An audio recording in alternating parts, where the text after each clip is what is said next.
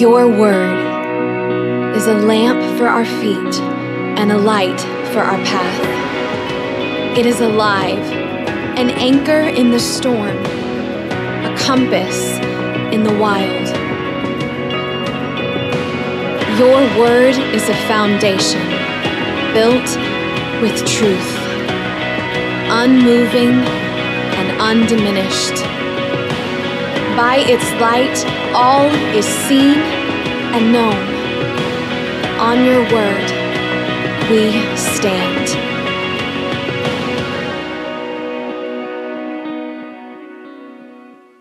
Well, good morning and Happy New Year.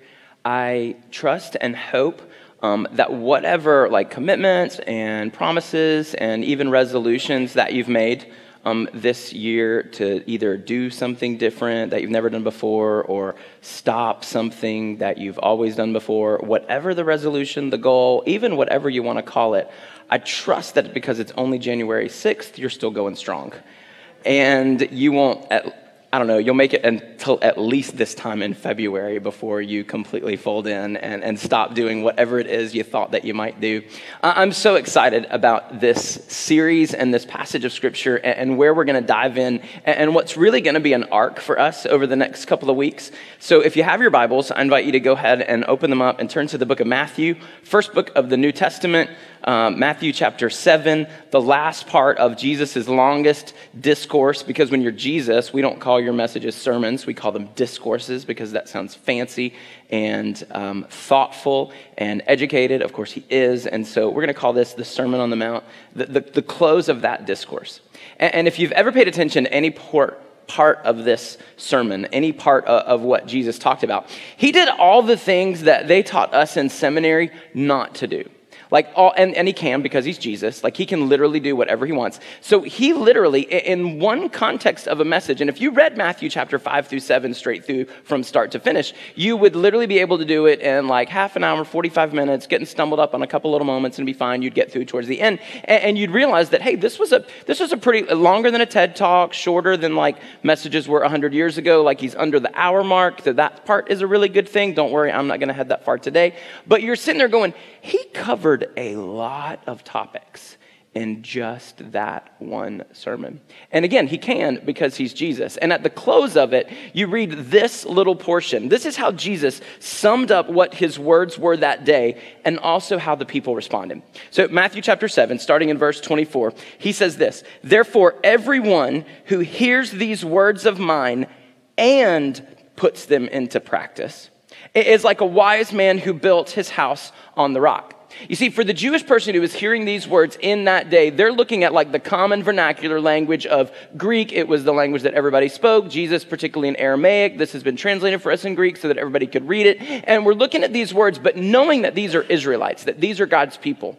Had he been speaking their native language of Hebrew, that word here would have been the word Shema, which is the most important confession of faith that any Israelite would have made. And Jesus wouldn't have had to go any further than to say, "Therefore, everyone who Shema," because Shema contained with it not just the idea of hearing the word, but also doing the word. There is only a couple of vocabulary words in Hebrew. It's a vocabulary poor language, and so those words always have to pull double duty.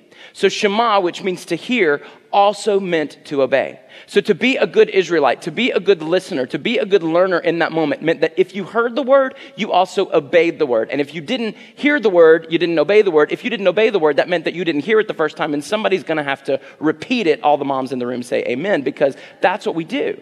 If you don't do what I say as a parent, I'm going to repeat it, because chances are really good. I'm going to give you the benefit of the doubt that if you don't do what I said, then that means you must have not heard what I said. For Jesus, that word would have covered it all. Anyone who Shema, that means hears the word and does the word. Anyone who hears these words of mine and puts them into practice is like a wise man who built his house on the rock. Jesus is painting a word picture for these people so that they could understand what he's talking about. He was like, hey, you know somebody who built their house on the rock? That's wisdom, because the rock is still going to be there when bad things happen and the house is going to stand. He elaborates, the rain came down, the streams rose, and the winds blew and beat against that house, yet it did not fall because it had its foundation on the rock. The reason the house didn't fall was not because it was built out of bricks or mortar or I really should have researched this. Whatever it is they build houses out of, yesterday or today, I don't know. I'm not a construction worker, but check it out. Whatever it is, the house did not stand because of what it was built out of. It stood because of what it was built on top of. And Jesus is painting for them a picture that they would have understood. You want to know why? Because they built their own houses. And they understood what that meant. He said, but everyone who hears these words of mine and does not put them into practice, you're a foolish one, because if you don't hear it and obey it, then you didn't get the words connected. Everyone who hears these words of mine and does not put them into practice is like a foolish man who built his house on the sand. Rain came down, the streams rose, and the winds blew and beat against that house, and it fell with a great crash. I love the idea that this Bible doesn't say for us if the rains come, if the streams rise, if the winds blow and beat against your house. It illustrates when those things happen. Because we're not to be a people who are shocked by disaster, shocked by calamity, shocked when things don't go right. Because the Bible plainly tells us just because we follow Jesus Christ doesn't mean that we're going to have this easy, simple road in life. So when the rains come, when the streams rise, when the winds blow and beat against your house, if it's on the rock, it can stand. But on the sand, it will fall, and not just fall, but it's going to fall with a great crash. Jesus is saying, if you hear everything that I've said, everything that he talked about in the previous 45 minutes, if you heard every bit of that and followed it, you built your house on a solid foundation. But if you heard all of that and let it go in one ear, out the other, you love that expression, in one ear, out the other, and you didn't do what Jesus said, then all that bad stuff that happens, all those shocking calamities that come, they're going to make you fall. And the fall's going to be great. It says in verse 28, when Jesus had finished saying these things, the crowds were amazed at his teaching because he taught as one who had authority and not as their teachers of the law. They were used to teaching. They were used to public oration. They were used to people opening up the Old Testament words of God and ascribing to them what they meant. They were used to the idea that God told them what his word was. They were used to the idea that rabbis and teachers would come and tell them what all those words meant. But Jesus was different, and they recognized it, and they were amazed by it. He taught as one, why? Who had authority. That's a Greek word, exousia. And it illustrates something really special about Jesus that the other Pharisees, the other scribes, the other teachers of the law didn't quite have. You see, they may have had authority to teach the law, but they didn't have authority over the law. They recognized something different in Jesus. That word exousia, it means a couple different things. One, it means power of choice, liberty. Like we think of that when we think of the word authority. Like I have the power to choose. We talk about rights in this country. I have the right to choose, or I have the right to declare my own destiny and to choose my own path and to go my own way. Well, that's exousia. I have authority over me and I can make certain decisions. Like I can dye my hair purple because I have the authority in my life to do that. And no one can tell me, 40-year-old man, that I can't dye my hair purple. Now, many of you, if you are my friends, would tell me that I should not dye my hair purple because it won't work for me. But you can't tell me that I can't dye the hair purple, blue, green, whatever, because I have the right to do that. I have the right to exercise that kind of authority in my life. Exousia also means physical or mental power. It was also saying that, wow, Jesus had something different about him to understand and to digest and to dissect and to explain these words to us. There was a mental prowess in Jesus that was different than any other teacher that they had ever heard before. It also means influence and privilege. And then, of course, authority means rule of government. And I love the idea that you and I have authority over some things in life. We have authority over every decision you want to make in life, except for those things that are illegal for you to do. Like you have a right to do anything and everything, except for those things for which you don't have a right to do. Like I can, dye my hair purple and eat pizza every single day for the rest of my life. Bad choices. Now you may dye your hair purple and it works for you. And I'll be the first to tell you if it looks awesome. But I need somebody to be honest with me in those moments. Like you have the right to do those things, but you don't have the right, at least here, we're my British people, you don't have a right here to drive on the opposite side of the road. Because, it's your right, it's your authority, you have that privilege. No, you don't, because that's illegal, and you'll get caught and cause an accident, and it will be disastrous. You have the right to, wear whatever I want, say whatever I want, but I don't have the right to drive on the wrong side of the road and throw trash out my window. You have the right to do anything. You have the authority to do anything and everything that you want to do except for that which you don't have the right and the authority to do. And the big question mark for us as a culture and as a society, and particularly in our country right now, is what do we and do we not have the right to do? And what does this word have to say about it? So Jesus closes this message of explaining to them the idea of prayer, the idea of marriage, the idea of fasting and worship, the idea of salvation, the idea of anger and hatred, and what you're supposed to do in a situation where you feel that lust or you feel that power or you feel... He gives all these explanations, quoting many passages from the Old Testament, explaining to them what that stuff meant. And he closes that message by saying, if you do the things that I say, you're building your foundation on a rock that will always stand. But if you hear the words of mine and you don't do the things that I say, you're building your foundation on a shaky sand, and it's going to come crashing down. People's response to that kind of teaching, they marveled, they were amazed. Later on, at the close of this book, in Matthew chapter 28, Jesus would say to his disciples before he ascended in heaven that all authority had been given to him. All authority. All of the rights and privileges, all of the rule of government, all of the physical and mental power, and all of the power of choice and liberty would be given directly to him. And the people's response to that kind of authority, we try to go against authority. Like it just is sometimes inside of us, that sin nature, it comes out. We don't want to do that. Like if somebody tells me to do something, I'm more apt not to do it simply because they told me to. But their response to that kind of authority was wonder and amazement. Many of them left everything in order to follow that Jesus. When is the last time that you were that struck, that amazed, that in awe, that speechless over the words that came out of Jesus' mouth? Because truth be told, that same kind of, certainly obedience, but that same kind of amazement, that same kind of a wonder, that same kind of awe should come in us every time we read any part of this. Because this isn't just Jesus' words, Sermon on the Mount, Matthew chapter 5 through 7 for us. This is Jesus' words, Genesis through Revelation for us. And every single part of it is amazing to us. Paul wanted us to feel that way. And it's in your notes this morning, and it's a launch pad for the rest of the message, because in 2 Timothy, he writes these words in chapter 3, verse 16 to his young protege, making sure that he always had an opportunity to feel that kind of awe, that kind of wonder, that kind of amazement, and always be willing to submit to that kind of authority of Scripture in his life. He says, all Scripture is breathed out by God and profitable for teaching, for reproof, for correction, and for training in righteousness, that the man of God may be complete, equipped for every good work. For us to be struck and in awe and amazed and to marvel at this word and to consider it any and every kind of authority in our life, first we have to believe that it's true. So the idea that we want to set our foundation on a rock, on a stone, on something that's immovable and unshakable when disaster strikes in this life, for us to choose this word as that rock and this salvation as its foundation, we have to believe that the words that are inside this book, the words that it contains, we have to believe that they're true.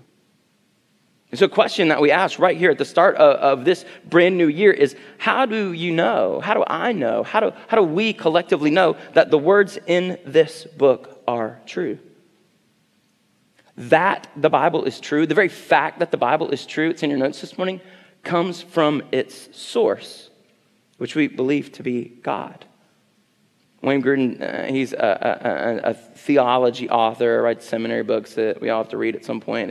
He says this: the authority of Scripture, the fact that this book is authoritative in my life, means that all of the words in it are God's words in such a way that to disobey or to disbelieve anything in this book is to disobey or to disbelieve God himself. The Reformers, they actually believed that God did not personally write down every single word in this book that appeared on the pages of this Bible, but that just because he didn't pen them himself doesn't mean that they are any less his words, as if they had been delivered to us directly from heaven. The authority of Scripture ultimately comes from its source, its author. And if you go back into history, when we were all just one big giant like Christian church or the Church of the State or the Catholic Church, we're all there right there together before the Protestant Reformation, what you realize is that they had adopted and brought in this idea of dual source theory. And you're like going, oh my goodness, what's he talking about? This is so boring. I'm so sorry. But this idea of dual source theory, the idea that we have two sources of divine inspiration in our life. And that's what's going on in the world today. That's what's going on, honestly, in the Catholic Church. See, we have many Bible-believing Catholic brothers and sisters in faith, but what they are plagued with is the idea that there are two sources of divine inspiration in our lives. The first is Scripture, and we're going to say that Scripture is divinely inspired by God, but the second is church tradition. And that means that over time, everything that this pope and this bishop and this ultimate world leader has said, we're going to adopt and follow as if it's as authoritative as this book. And the Reformers, they gave us this gift. They wrote everything in Latin because people that like write and speak Latin are just way smarter. But they give us this thing called 5 solas, and the first is really important. Sola Scriptura. And solo, only one source, Scripture. We have one authoritative rule for how we live our life, not tradition, not history, not some decision that some man made, but ultimately and only the Word of God. So we're single source theorists. And you're like, oh, well, what makes us different from other churches? Oh, it's because we dunked instead of sprinkled. It's because they were older instead of babies. Oh, it's because, no, there's a lot of differences between us and any other denomination or any other church. And if you leave these doors this morning and go, I am never going back in there again, it hurt me to say that because I hope that doesn't happen. Please, find a place, find a pastor, find a denomination or a congregation that is only about the Scripture, that pronounces and proclaims in Latin or in English or in any other language you choose to worship in, sola scriptura. We're only going to put our faith in the authority of what these words say. And all the other solas, sola fide, in faith alone, sola gratia, in grace alone. We're going to put our faith in all of the other solas because we believe only that the words of this book are true. Why are they true? Because they're divinely inspired by God himself. Paul told Timothy that God breathed it out for us. God gave us these words. And it's in that and in that alone we're going to put our faith. Not in ever-evolving church traditions, but in Scripture and in Scripture alone. Sola, solo, only in Scripture. The Bible alone is our highest authority. And Scripture comes from God. That's what gives it its value. So when Paul writes, he says, all Scripture is God-breathed and therefore useful. Some of your Bible translations say profitable. It literally means that it has value. It literally means that it gives us some benefit in life. It's the Greek word ophelimos, and it literally means to hold value or accumulate benefit or to have an advantage. Everybody wants an advantage in life. I want advantages in life. Well, this is my ultimate advantage in life. So the Word of God, all Scripture, everything in this is breathed out, the divine and inspired Word of God. It's valuable because of its source. It's valuable because of what it offers us. It offers us teaching and reproof and correction and ultimately everything that we need to know and do in order to be able to accomplish God's will and word in our lives. That word ophelimos, it pops up in another one of Paul's letters, in another one of Paul's moments. In 1 Timothy 4:8, he says this, for physical training, now some of us have made commitments this year. It's 2019, it's January. We got to make some physical commitments, like I'm going to work out more and I'm going to eat less. And it doesn't matter what diet plan you're on or what kind of eating plan you're on. It always involves less of something. Now, it may be one of those plans that's telling you just got to eat fat and meat and protein and like putting extra butter on stuff all the time. I'm all for that, but you still have to say no to all of the sugar and all of the carbohydrates and sometimes even the fruits, which I find really weird, but it works for some people. Like that whole physical training, it has some value. We're going to get on a diet this year. We're going to adopt a new workout program this year. And that physical training, according to Scripture, Paul writes to Timothy, it has some value, but godliness has value for all things, holding promises for both this present life and also the eternal one, the life to come. that the Bible is true comes from its source.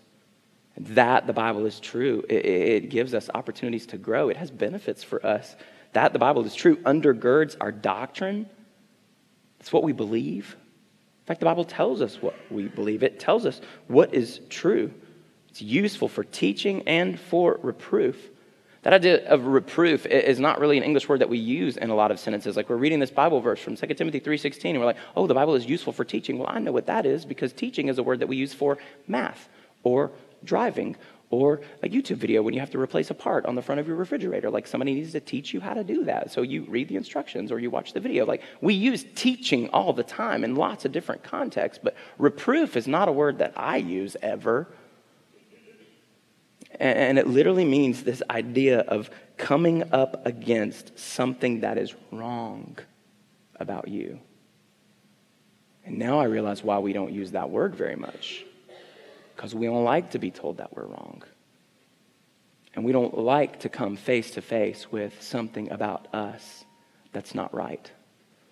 We don't like to have our authority or our liberty or our rights questioned. So bring on the teaching, Jesus. Tell me how to have better finances. Tell me how to have more friends. Tell me how to get a better marriage. Tell me how my kids can turn out to be not horrible human beings. Tell me, like I'm all about the teaching that Scripture gets. But see, this word is useful for more than just teaching me. It's useful to prove the parts about me that are not right and in alignment with what God's word says. So come face to face with that kind of reproof. And the Bible offers you a correction and an opportunity to be trained in the right way to live. See, this word undergirds our doctrine, what we believe, but it also underpins our conduct, how we live. It corrects us.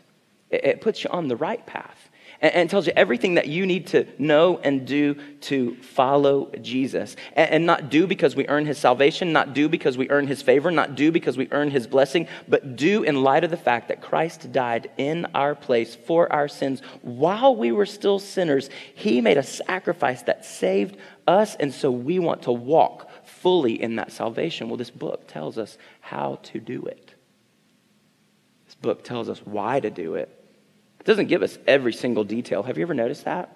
Like the Bible doesn't tell me how to manage my technology. It doesn't tell me like how many hours a day I should be on this. It doesn't tell me like what apps I should get, and it doesn't tell me what ratings of movies that I should watch and what ratings of movies that I shouldn't watch and like how much violence is okay and how much violence is too much. It doesn't tell me like what time I need to get. This book didn't tell me what career path to go on in life. It didn't tell me how many kids we should have. It didn't tell us what size house we like there's a lot of details that go missed about the idea that we're following Jesus with our life. And I want to remind people over and over again that just because something is true doesn't mean it has to be precise. And the writers of Scripture knew that. And the original audience of Scripture, the Jewish people, they knew that and they were okay with that. It's only us, our Westerners, our Americans, where we get a little frustrated that the Bible is true and we can adopt that, but it's not always precise. Well, I can tell you that it takes me about 10 minutes with no traffic to get from my house to this door. But if it actually takes 11 minutes and 48 seconds, I'm not a liar. I'm just not completely accurate. 10 minutes is still true. It's just not precise. And so we're looking at Scripture to give us that truth. John writes for us right at the end of his book that he's summing up the life of Jesus. He says, Jesus performed many other signs in the presence of his disciples, which are not recorded in this book. The Bible doesn't tell us everything that Jesus said and did for those 3 years. It doesn't tell us like all the items that he ate for breakfast every morning or what time he went to bed. It doesn't give us all the specifics of his life. They're not recorded in this book, but he says, why? These are written.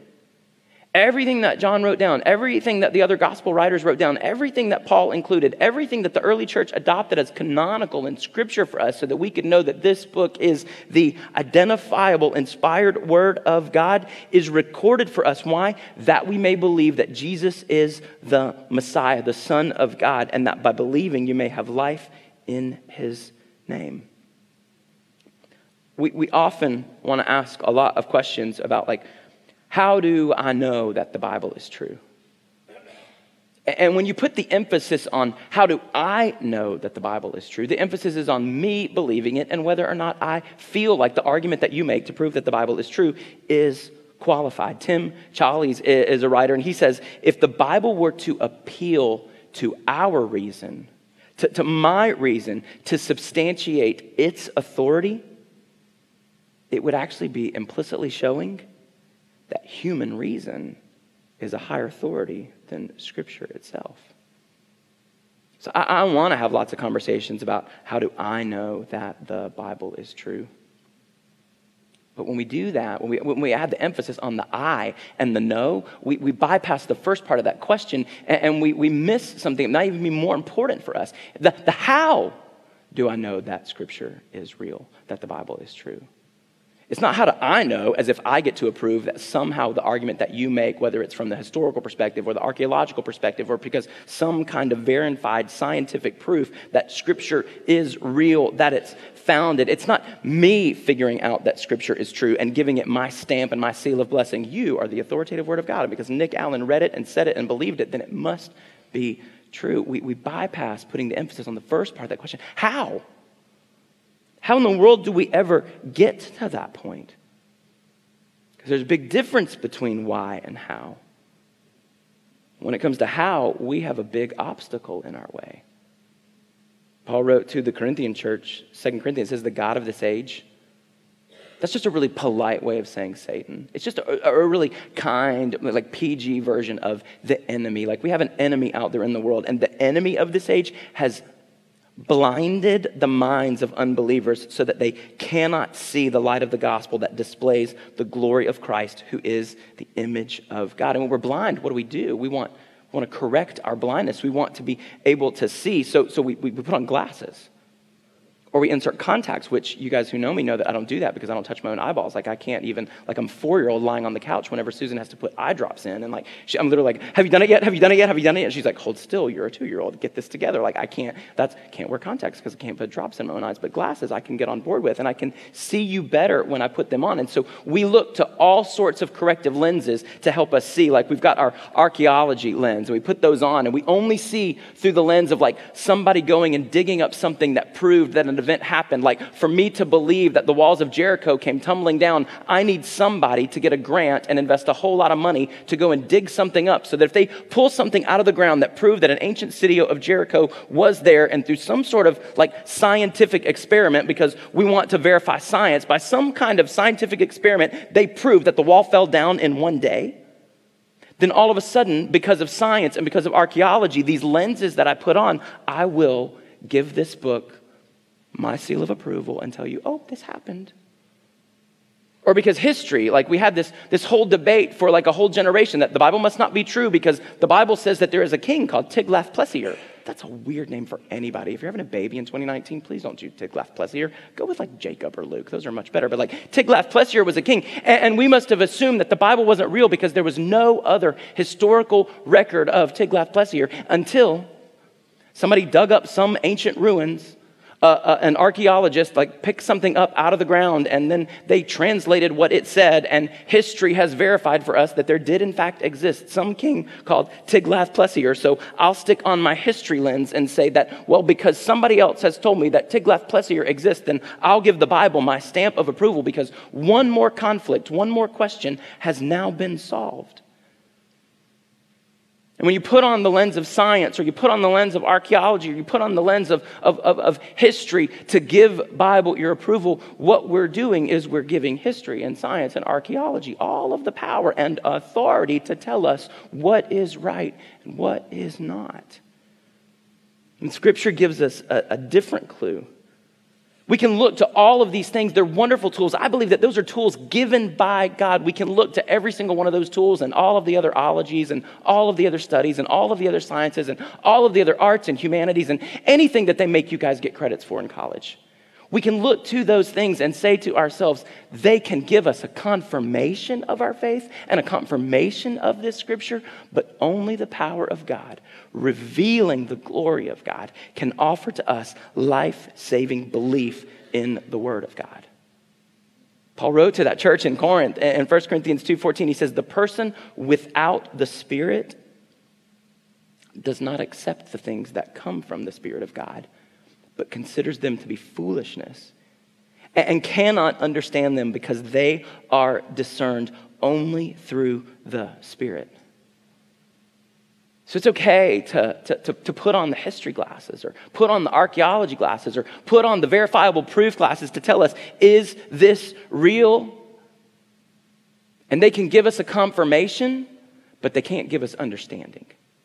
They can give us an affirmation, but they cannot give us the truth. Only the Spirit of God can do that. So how do I believe that this word is true? Study, read, submit. But how do I believe this word is true? The Holy Spirit of God reveals it to us. I love that all of our campuses today are starting off this brand new year with this great question. Like, how do I believe that the Bible's true? How do I believe that the Bible is true? How do I believe the Bible? That's great. But there's another question that should come right after that all of us ought to really consider as we start this brand new year. It's not how do I, Nick Allen, believe that the Bible is true. How do you know? By looking at my life and examining who I am. How do you know that I believe the Bible's true?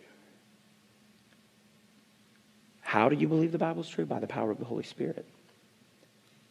How do other people know that you believe the Bible is true? It's by submitting to the authority of it. By standing up and being amazed every time you hear it read. By being blown away by the Savior of this world who said it. By putting on your spirit glasses and allowing this thing that seems foolishness to the world to help you understand and apply these words so that your foundation is on a rock, so that when the world falls apart, you don't. You submit to the authority of it. So I know how I believe that this word is true. The power of the Holy Spirit of God revealed it to me. And everything else that I see and examine in life just confirms what I know to be true about this book.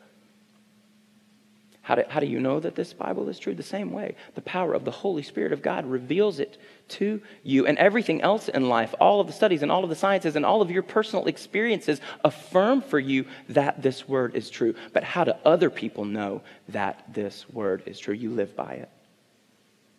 You live underneath the authority of it.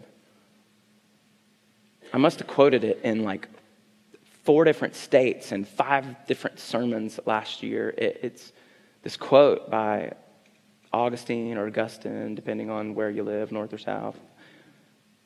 Of Hippo, he said this: if you believe only what you like about the gospel, and let's just make that bigger. If you believe only what you like about this Bible, and if you reject what you don't like about this Bible and reject what you don't like about this gospel, it's not the gospel you believe, but yourself.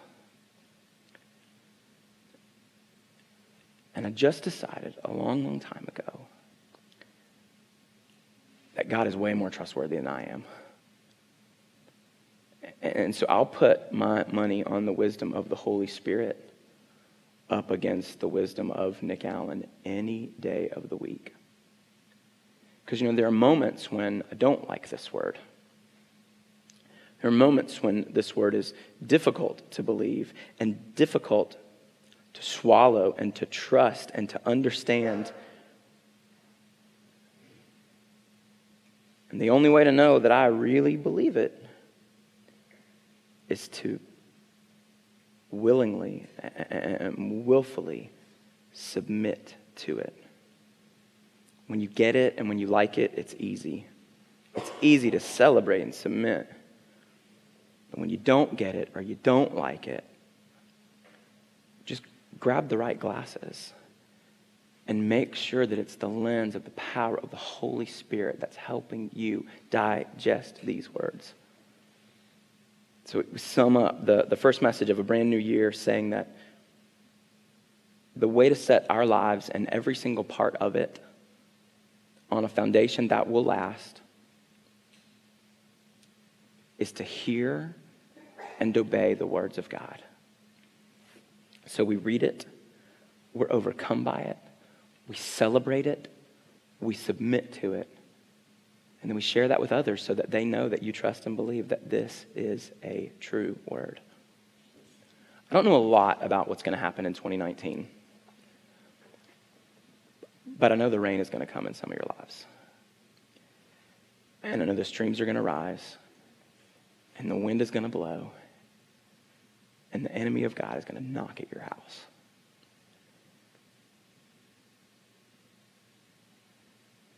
And if it's built on a foundation, you'll make it. Womp womp. If it's not, you won't. So we want to build our lives, everything about them, on the foundation of God's word. And the way to do that is to hear it and obey it, and to trust the Holy Spirit to give us a knowledge and an understanding and an acceptance of it. Would you pray with me?